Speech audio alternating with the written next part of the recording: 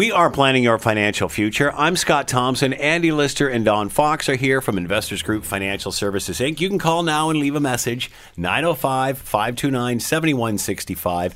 And don't forget the website at andyanddon.com. That's andyanddon.com. You can ask a question there via the listener inquiry button, as well listen to old archive shows as well. Good morning, gentlemen. Good morning, Scott. It's hot out there. It is. Whoa, is it ever toasty? Finally, it's arrived.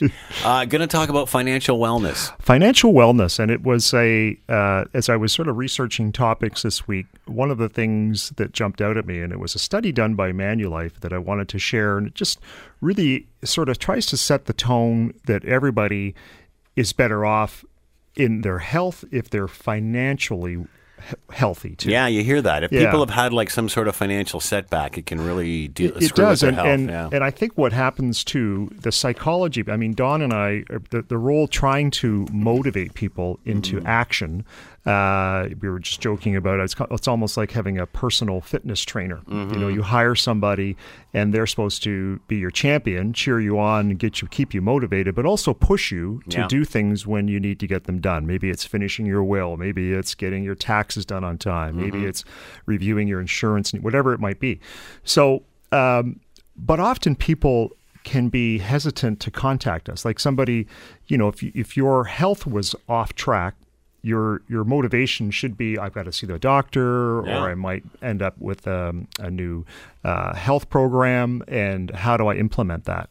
So the same thing happens with your finances too. You know, if your finances are off track, how do you get started and how do you improve the health of your finances? Because that's going to impact your overall life. Yeah. And so the study was talking about just the keys to overall physical and mental health really stem back to your financial wellness as well.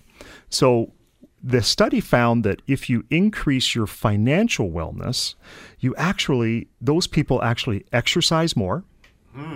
They eat more fruits and vegetables. They get health checkups more regularly, and they worry less about money.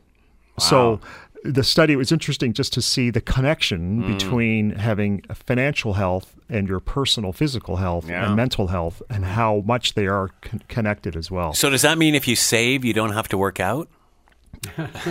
You'll be more motivated to work out. Oh, okay. Whether you do or not. You're more motivated. You're more likely to work out, actually. There you go. The less you save, the less likely you are to work out. Okay. All right? All right. That's quite a conundrum there, though. I know. Yeah. You're already not doing enough on the savings side, and then it's affecting the other parts. I know. It's a double-edged sword for sure. So the problem is the Manulife survey uncovered is that 40% of Canadians feel financially unwell. And they're from all different walks of life. And what they found is that the group overall, they were less knowledgeable about investments. They were less likely to feel prepared to deal with any financial emergency. And they were highly unlikely to be on track to reaching their retirement goals.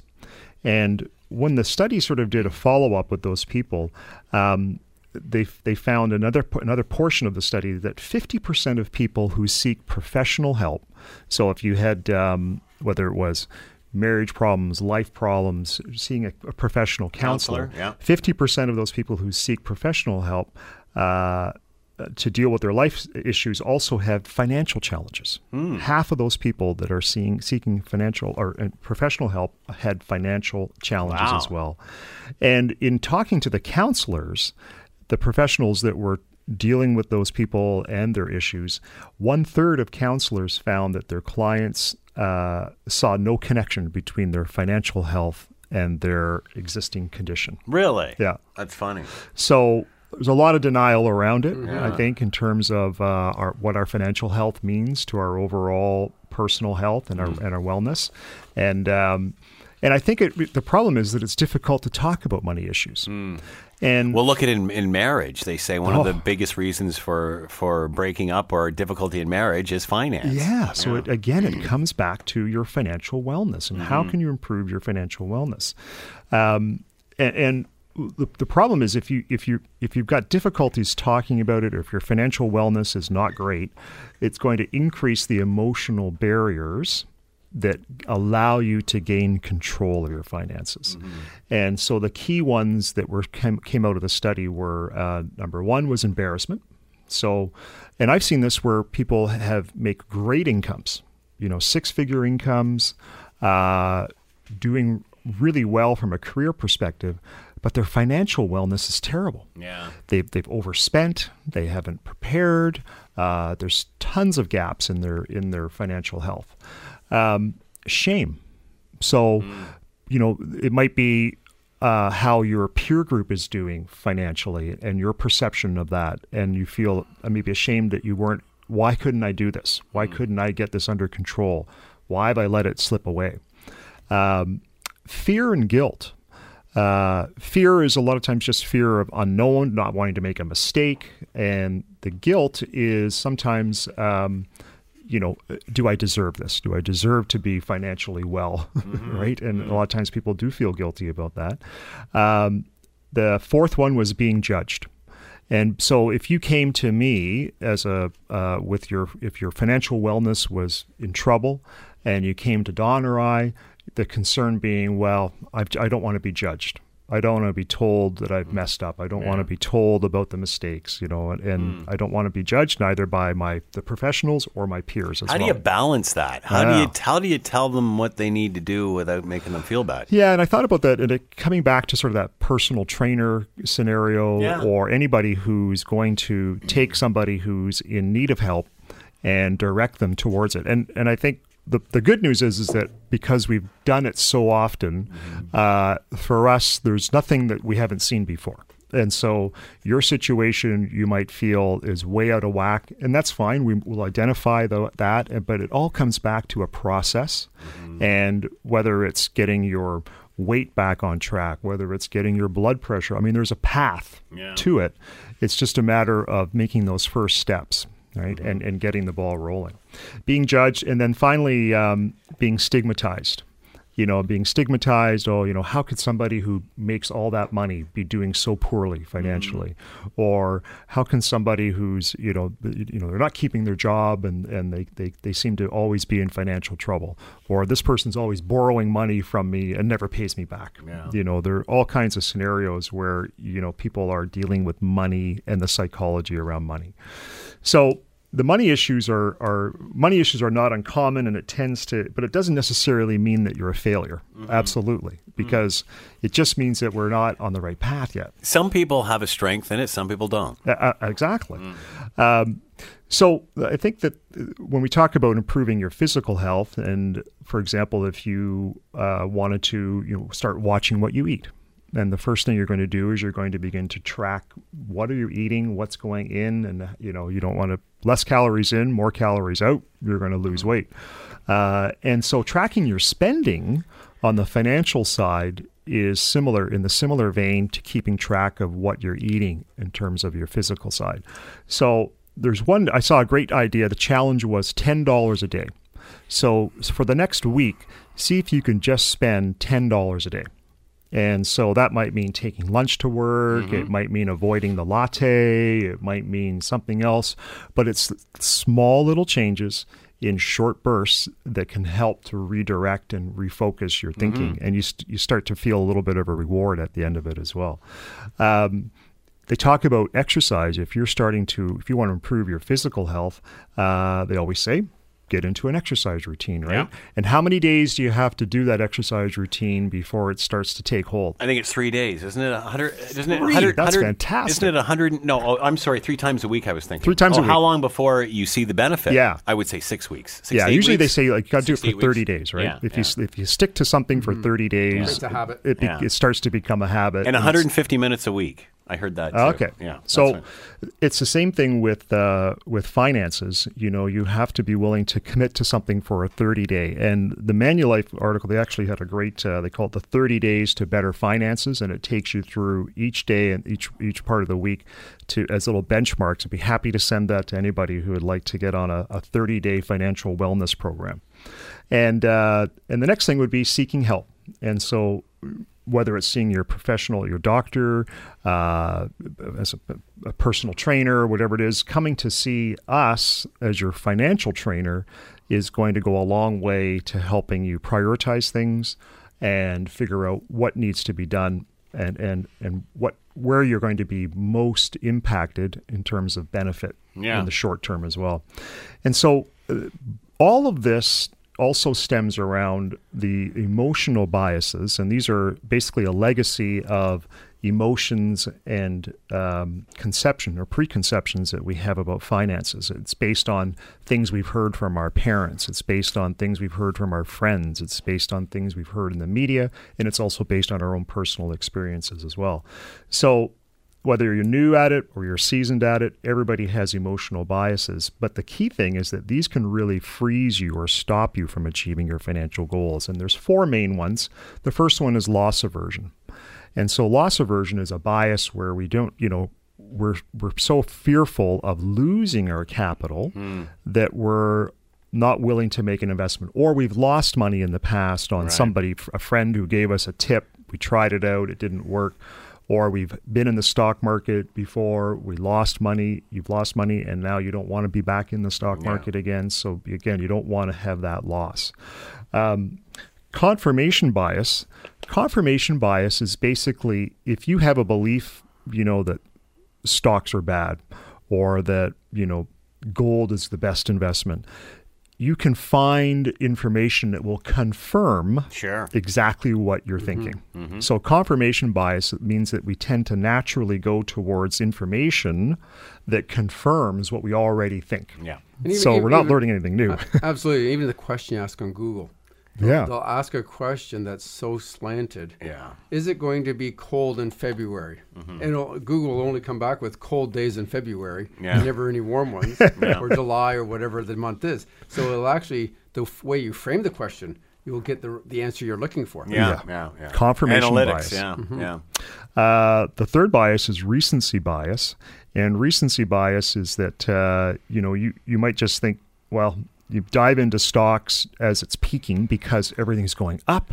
You don't want to miss out on the party. You don't want to miss out on the opportunity. So in you get on it when it's at the top. Or if everything starts to go down, you want to get out and you're selling when it's down. So you tend to be you remember what's just recently happened instead of looking at the long-term trend, the recency bias. And then finally, the fourth one, which is herd mentality. And herd mentality is basically that it's just a familiar thought process where investors, you don't want to be left out of a trend. And so I think the key thing is you just have to make sure it's the right time for you. So, coming back to your overall financial wellness, I think that no matter what stage you're at and how poorly you might feel about your financial wellness right now, the first step is to talk to a professional. They are not going to embarrass you. They are going to treat it like every other client and looking at the goals and the opportunities that you're going to have. And they'll begin to implement a plan. And as you begin to execute that plan and you see things start, it's like that 30-day commitment, and you'll start to see some benefits. It all begins to come full circle. We are planning your financial future. I'm Scott Thompson. Andy Lister and Don Fox are here from Investors Group Financial Services, Inc. Call now and leave a message at 905-529-7165. We're coming right back. I'm Scott Thompson. Andy Lister and Don Fox are here from Investors Group Financial Services, Inc. You can call now and leave a message. They will return your call at 905-529-7165.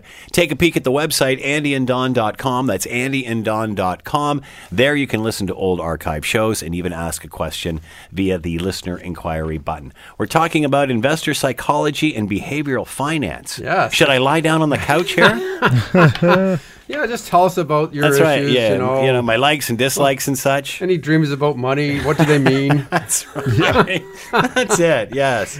I wake up screaming and sweating at night. We'll interpret those for you, Scott. Yeah. And it's kind of interesting. I know to dovetail a little bit here what Andy said.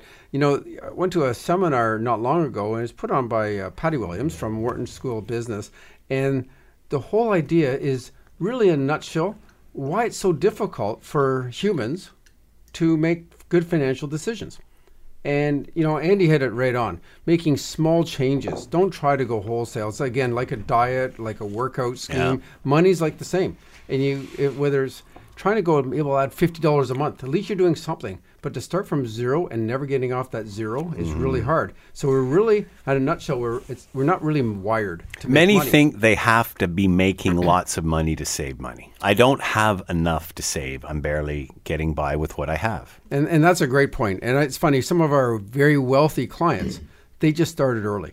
Yeah. And I know one of my top 10 in terms of net worth, he worked at a company here in Hamilton, and his wife was a school teacher. And they do extremely well. It's kind of like the millionaire next door. Yeah. And they saved so much of their money. They had 3 kids, went through university, a couple cars in the driveway. From the curb, you think everything was just the same as the neighbor next door. Yeah. And I'm sure the incomes could have been very similar, but one had vastly different outcomes. And it wasn't based on return. Certainly, we'd made some changes, which made a big change in terms of what they had. But they're going to be successful with or without me. Yeah. We just probably doubled their net worth over Right. that time.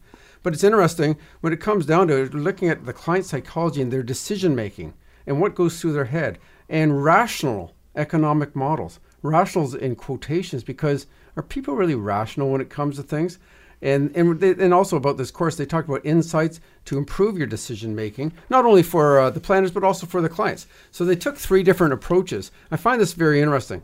If we simply said, this is what you have to do, it's been time tested, do this for sure, and you will be successful. You think, well, that's just, and that is approach number 1, supply people with accurate information. Sure. Okay. Well, if that was the case, why is anybody even smoking anymore? Good point. It's been, how many years now since we have put a very strong link to, heart, cancer, Yeah. all sorts of different issues because of it. And here's the accurate information. There's no bones about it. Cigarette companies have been sued over this, and they've lost. So we know it's actually true. Yep. Yet still people are smoking. Yeah, good so point. that doesn't work. Well, then they actually said, okay, we'll deliver incentives. We'll pay people. So they actually tried to pay people to make changes in behavior, and still they didn't make changes. A good example, again, going with the smoking thing, is if you say, okay, I'm going to lower your insurance rates. Okay, life insurance rates double if you smoke. Okay, well, that still doesn't make any changes. Oh yeah, I know they're double, but I'm working on it. And the last time I talked to a client about it, he's about 6 years from retirement, and says, at retirement, I'm going to quit I'm going to quit smoking. That's it. That's the one. And I said, okay, but I have heard about 20 different reasons or different life Milestones. areas. Milestones, a good point. Yeah, that's the word I'm looking for. That he was going to quit, and he did. But I wouldn't call it quitting. I would more call it stopping. Right. Stopping. Because it was a long term. And finally, the third approach is design incentives with behavioral economics, because people are irrational. And that seems to be the one that works, because at the end of the day, people make irrational decisions on many fronts, because we can rationalize anything. Sure. We absolutely can rationalize anything. You know what? It's raining today. Like this past weekend wasn't great weather. No. I'm not going to exercise this weekend. No. The weather's too wet. And then I watch a whole pack of joggers go by. They didn't have the same excuses. Yeah. But I had a really good one built in my head that I couldn't exercise, Yeah. So you go through those 3 basic ones: the information technique, the traditional economist, and the behavioral economist, and they come out to very different things. And the reason is because, first of all, people have different motivations. They have different abilities. They have different levels of education, too. The financial literacy is an interesting one. Sometimes ones that are extremely financially literate, they know everything, make very poor decisions, but they're armed with all the information. They are almost like too smart. Yeah. A little knowledge is dangerous. It's like an unhealthy doctor. Yeah, I almost like that. You're Yeah. right. They know everything about it, but they're not actually doing anything about it. Complexity. If something's too complex, they just kind of I can't understand this. Yeah. And then they just go through one ear and out the other ear. And I know our business, and that's what Andy and I certainly try to do with not only this radio show, but with our clients, is trying to deliver a message that hopefully people are understanding and they get it. Because we certainly don't want to talk above their heads, because it's no good for them, it's no good for us. Okay, we're trying to convey a message. No good for me either, Don. You're right, Sir Scott. Thank you. Keep it simple, boys. Yep. And ego, need for self-esteem. So you go back to the smoking as a perfect example. What really started to change the smoking habits? Was it health? maybe for a certain percentage of people, oh, wow, this could cause cancer. But I would actually suggest right now it's more social behavior. Yeah, you can't do it here. Yeah. You have to go Can't out do there. it. And people, Yeah. and there's annoying. a whole school of people shunning them. Oh, yeah, he's a smoker. I really don't hang with her or she because they smoke. You know, and it's now become, Everyone that goes down for the break. right, yeah. Standing out there. Yeah, it's almost become socially unacceptable, and that's made more behavioral change than anything. Yeah, not about the the very common sense part. So things become representative, and we all play games with ourselves, whether it's investments or anything. So if you ask a farmer, and let's say we frame it this way, a farmer says, "Well, Mr. Farmer, if it looks like a chicken and walks like a chicken, what is it?" Well, it's probably a chicken. He's going to say that's his framework. He I sees thought maybe it was a chicken. duck, but I never mind. You know, funny enough, it could have been a duck. You're absolutely right. Yep. You took my punchline. I'm sorry. That's good though. And you're not even reading my notes, but it's Sorry, Don. hey, that's great. But the whole point is, he was framed with a certain framework, yet it wasn't that. It was a duck. And the same with investors. They'll say, okay, well, stocks are risky because I heard about this person and they lost money in stocks. Right. Well, meanwhile, they were investing some gold company penny stock, and now they've taken that whole frame of reference and say, okay, well, mutual funds invested in stocks are risky. Yeah. Can't even compare the two. It's like chicken and ducks. That's what I get for trying to be a smart arse. Oh, good one. So anyway, chasing momentum is another issue.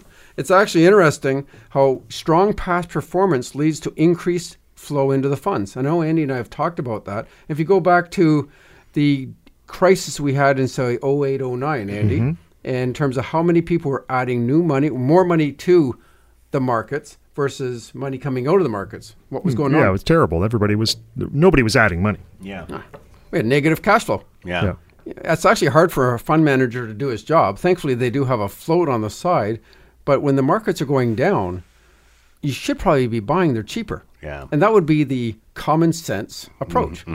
But it actually it's been proven time and time again that people are doing the wrong thing. And that's why they have these things such as the Dalbar report showing the average client return is often different than the actual fund return. And it's not better. It's way worse. It's about half because they're selling when things are down. Right. And they're buying, chasing momentum, buying when things are up.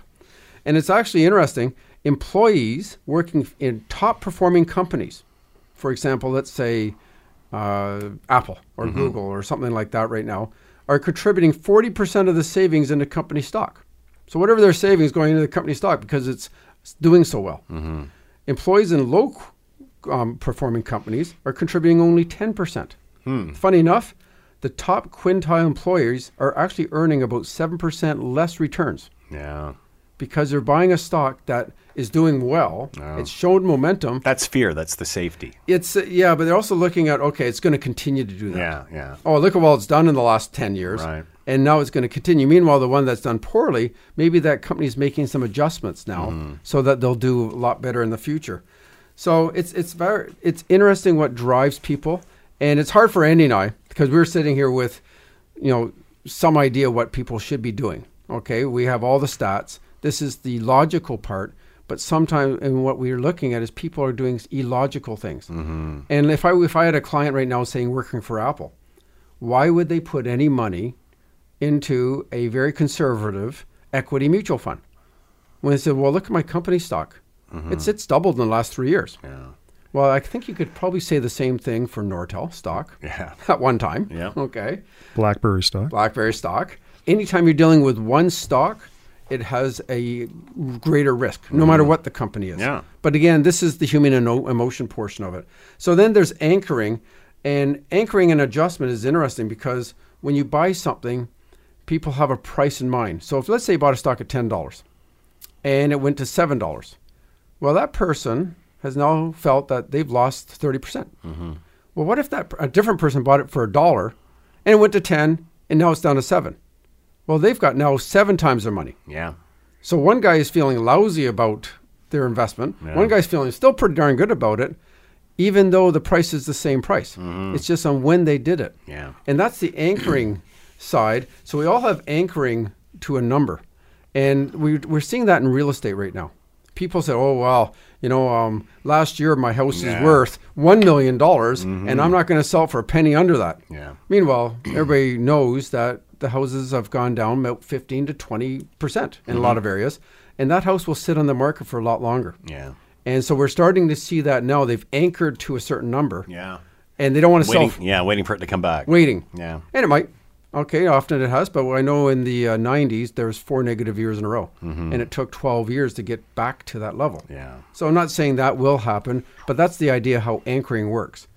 And so it has an irrelevant starting point. And that's the problem. We've now anchored a number to something. And now you're either feeling good about the investment or bad about the investment. But at the end of the day, it's still a number. So what happens is we all end up with risks.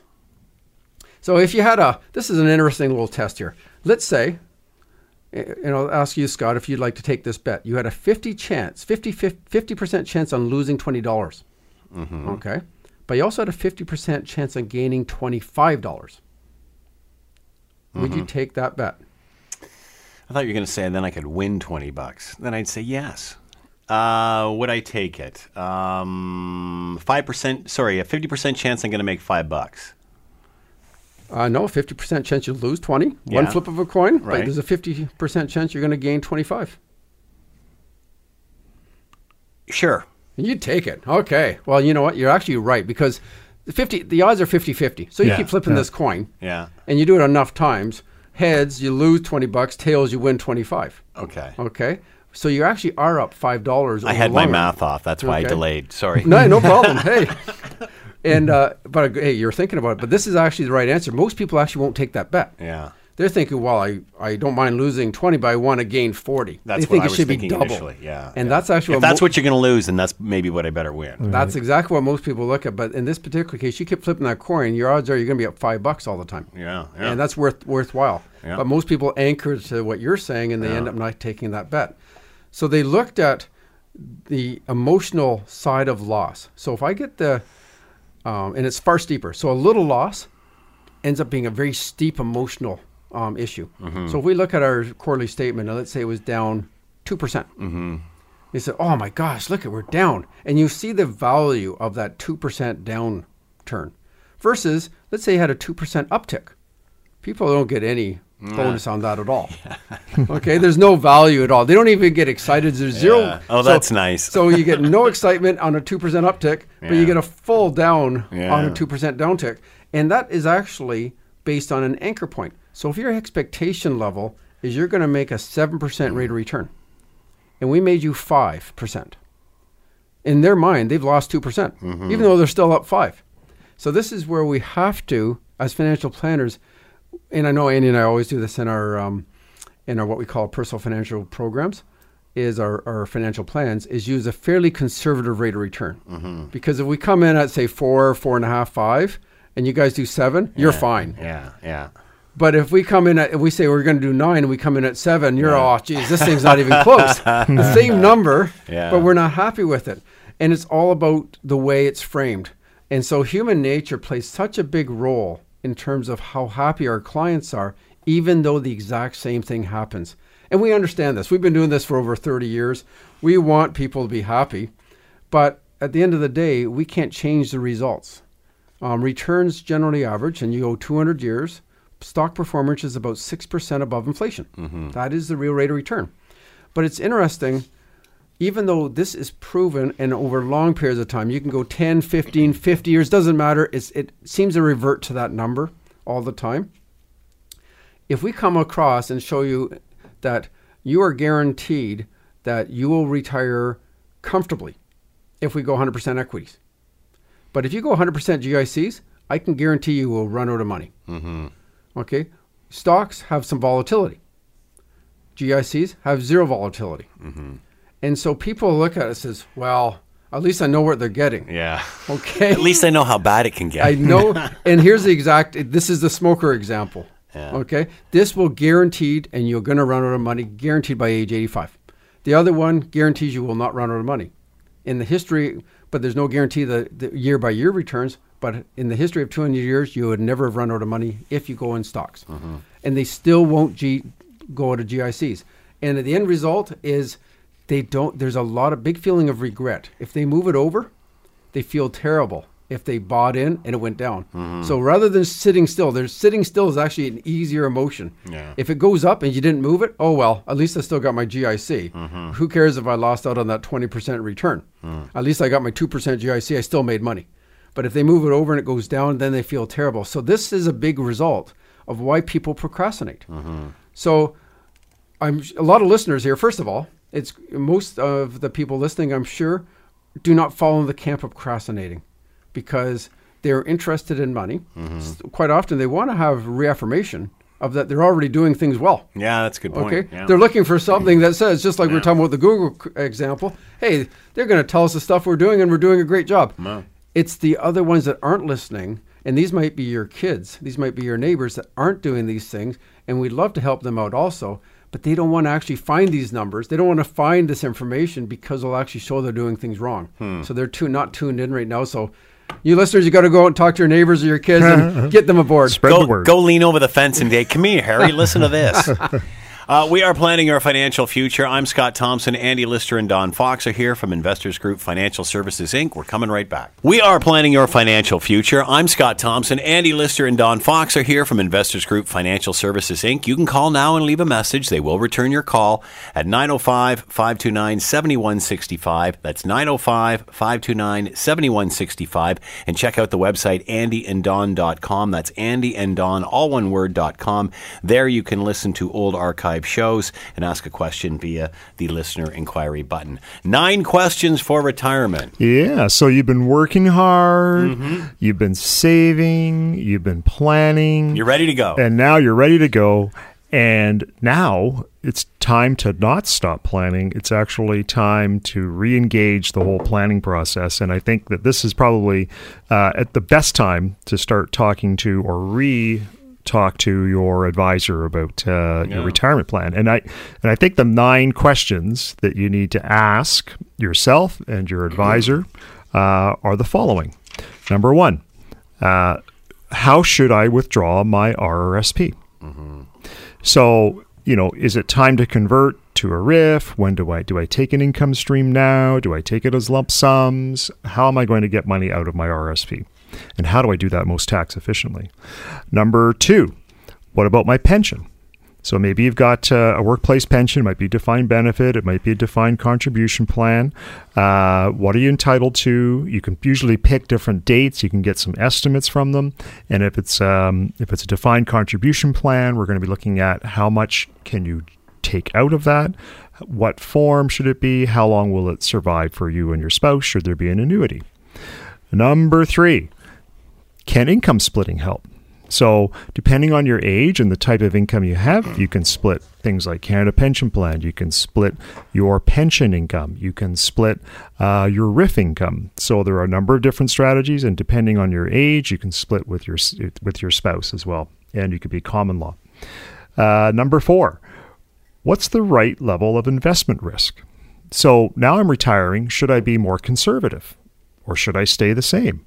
How should I address my investment risk? What should I be doing, if anything, to change that to make sure it lasts through my retirement? Number 5, what if my savings aren't enough? So now we've done a little bit of research in terms of your situation and your concern. Maybe I don't have enough to retire on the income that I thought I was going to have. So we can look at and explore, should it be another couple of years before you retire? Or maybe there's something else you want to do. Maybe there's a part-time job on the horizon that you want to be more involved with, or do something that's going to pay you. Or maybe your spouse is going to work a little bit longer than thought.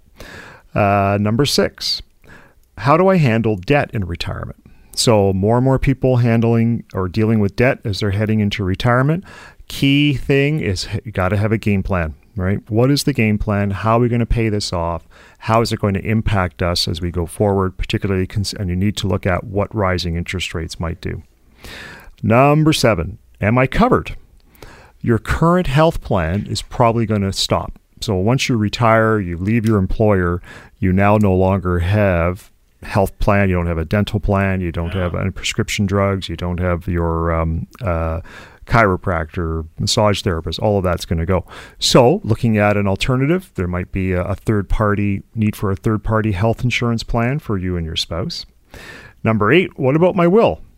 So if you haven't reviewed your estate plan for a while, this is the time to do it. Look at what would happen. Do I need to update that? Our life is obviously lots changed. We're getting ready for retirement now. What should my will look like? Who's going to be my legal representative? Power of attorney, and who is going to be the executor as well. And number 9 is CPP. So Canada Pension Plan, should it be now or should it be later, right? And this one I just wanted to spend a little more time on. And I was reading some information about this, and it was really the title of it was is CPP, is it a good bang for the buck? And they did an analogy where they were putting sort of CPP, the rate of return that Canada Pension Plan is earning, putting that to the test. And so they took a fictional character, Richard, and he retired at the end of last year. So December 31st, 2017, he was 40 years in the workforce and started working in 1978. And he made the maximum annual contributions to Canada Pension Plan. And he's wondering, would I have been better off if I had invested that money myself over the years instead of putting it into Canada Pension Plan? And so we ran some random numbers. And so first of all, we talk about life expectancy. So some of the assumptions. So one, Richard's going to have a life expectancy of 21 years from age 65. So he'll be living to age 86. Assumption number 2 is inflation is going to be 2% over the whole time period. Assumption number 3 is that Richard makes the maximum annual employee CPP contribution for 40 years from 1978 to 2017. And number 4, he'll be eligible for the maximum annual Canada Pension Plan retirement pension indexed to inflation throughout his retirement, which will start this year at $13,610 per year. So, based on those assumptions, we found out that Richard would have needed a 7.78%, let's call it 7.8% pre-tax annual rate of return on his contribution to Canada Pension Plan to be able to replicate that annual payment from CPP when he retires. And so 7.8%, a lot of people say, well, I could probably get 7.8%. I find I'm more of an aggressive investor. That might just work out. But what we actually found is that the real returns, and we talked about Dalbar earlier, when we look at how people make out in terms of their investment return, the average U.S. investor investing in stocks over the last 30 years has averaged 4% per year. And if it was a balanced fund over the same time period, they've only averaged 1.9% per year. And a balanced fund would be more similar to what Canada Pension Plan is. And that's basically all back to investor behavior that Don was talking about. So clearly as an employee, it's a pretty good bet that Canada Pension Plan, you're going to do better on the returns by just putting that money in there. If you're self-employed and you have to make both sides of the contribution, the employee and the employer side, then that rate of return is cut in half. And so now we're down to 3.9%, call it 4%, which is something kind of in the realm. So for those that are self-employed, it is still a bit up in the air, which is best. But clearly, CPP has been worth the investment for any employee over the time. We are planning your financial future. I'm Scott Thompson. Andy Lister and Don Fox are here from Investors Group Financial Services, Inc., 905-529-7165. Call now, and they will return your call. We're coming right back. We are planning your financial future. I'm Scott Thompson. Andy Lister and Don Fox are here from Investors Group Financial Services, Inc. Call now. Leave a message. They'll return your call. 905-529-7165. And take a peek at the website, andyanddon.com. That's andyanddon, all one word.com. There you can listen to old shows and ask a question via the listener inquiry button. Talking about CPP reforms coming to seniors? Yeah, and what it means to seniors. Well, it's interesting. We had all these reforms that went through about a year ago. They got passed on a federal level. I know originally they were trying to have their own Ontario pension plan. thankfully that was put aside, and they just enhanced the current Canada Pension Plan. And it is as Andy said in his 9 questions, there is probably one of the bigger questions we get now, because it is important. It's a lot of money you put into this plan, and you should really treat this no different than if you work for a company pension plan. Yeah. What is the best decisions? You're putting in money, you're going to get out money later. What's the best decision? And how does it affect you? So under the new expansion of CPP, they're basically replacing your income from about a quarter to a third. Okay, so if you're making $50,000 a year all the way through, it used to be a quarter of that replacement, now it's going up to a third. But it's not coming at no cost. The employer is putting more money in, and the employee is putting more money in. Right. Plus, they've got a higher limit now. It's going up to approximately $80,000, rather than currently it's about $53,000 or $4,000 right now. So it's our money going into the plan, and the other part of it, it's still a ways away. Like if I'm looking around the room right now, we're all in our mid-50s. We're going to have very little effect from this, okay? Because it really doesn't take place until fully takes place until 2070. So Yikes. Our kids Yeah. will have an effect on them, Yeah. okay, when they retire. But really, for the ones that are currently, middle-aged, it will have some very minor effect. Right. But, in a nutshell, what ends up happening is somebody earning $50,000 a year for 40 years, and I know it would be indexed, you'd make more money, but in today's dollars, would end up getting $4,000 more a year, okay? So that seems pretty darn good. In what really ends up, though, because of tax and our complicated system of social benefits, it works out that you're actually only getting $2,500 more a year in your pocket. So you're in your pocket after tax or after deductions, because the more money you make, you lose some of the age deduction.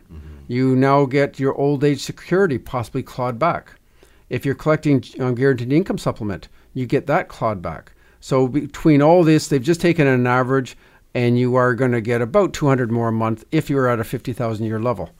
So there's a whole lot of factors that affect a Canada Pension Plan, and how much you get is, like I said, even if you're married, if you can income split, married versus single, like I said, common law, all these affect Canada Pension Plan. Plus, Canada Pension Plan can be split on its own right.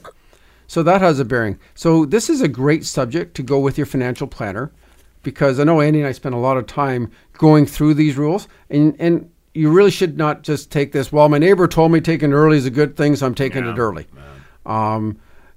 Really is subject to your particular situation, and it is tailor-made to you specifically, because what's right for you is, if you're healthy and you've got genetics saying your parents lived to 90 and you never smoked, and your neighbor retired at 60 and he worked at a factory and not married and is a smoker, he might have made a right decision taking it at 60. Circumstances make a big difference. So under this new system, they actually worked out who does it affect the most in terms of a benefit, and how much does it hurt the most. And funny enough, the low income earners, they're a little concerned about this enhancement, because even though they're getting more money, they're getting hurt the most too, because they're losing some tax, and they are losing their guaranteed income supplement, or part of it. And so they're actually only getting 58 cents on the dollar. So the poorest of people working are getting only 58 cents on the dollar when they collect. Yeah. And the richest in the system are also only getting 58 cents on the dollar because of their high tax rate, and they're losing old age security. Right. So the highest, the more wealthy seniors and the least wealthy seniors are getting the least amount. The ones that do very well, actually the best ones, are the lower middle class. They get 66 cents on the dollar, and the higher middle class gets 61 cents on the dollar. Overall, Canadians are definitely better off. And as Andy mentioned, one nice thing about this is it forces people to save. You are going to get a reasonable rate of return on your money. If you're an employee, getting approximately 7% is probably better than you could have done elsewhere. Okay? So that's a good thing. And they've actually shown that if they take a look at before and after without the CPP enhancement and with CPP enhancement, the poor seniors, so what they looked at is how much would your standard of living drop? So how many people drop, how many stay the same, and how many actually increase their standard of living? Well, the people that when they retire without the CPP enhancement, there's a 46%, almost half the people retire have a lower lifestyle when they retire. because they didn't have their income's gone down too much. Right. After the CPP enhancement, it's only 34%. So about a third compared to almost half. Okay, so it definitely is helping the ones that weren't as prepared. On the other hand, the people that have pensions already, let's say you're a teacher, police officer, worked at whatever company with a defined benefit plan, they already were in a pretty good shape. 28% did not have a decrease. Sorry, 28% did have a decrease. 29% actually had an increase under who have pension plans. But with the enhancement, it goes from 28% having a decrease to 18% having a decrease. So if you are with a defined benefit plan and with this Canada Pension Plan enhancement, only 1 out of 5 retirees will have a decrease in lifestyle when they retire. So definitely helped out everybody. It helped out particularly the ones without pensions the most, about 12%, but also helped out the ones with pensions, about 10%. So overall, forced savings, Andy and I have been talking about it for years. Forced savings is never a bad thing, and CPP is really a great form of forced savings. All right, we have been planning your financial future. I'm Scott Thompson. Andy Lister and Don Fox have been here from Investors Group Financial Services, Inc. You can call them now and leave a message. They'll return your call at 905-529-7165. And don't forget about the website, andyanddon.com. That's andyanddon.com. Thank you, gentlemen. Who's got the pool? Where are we going? Thanks, Thanks, Scott. See you next week.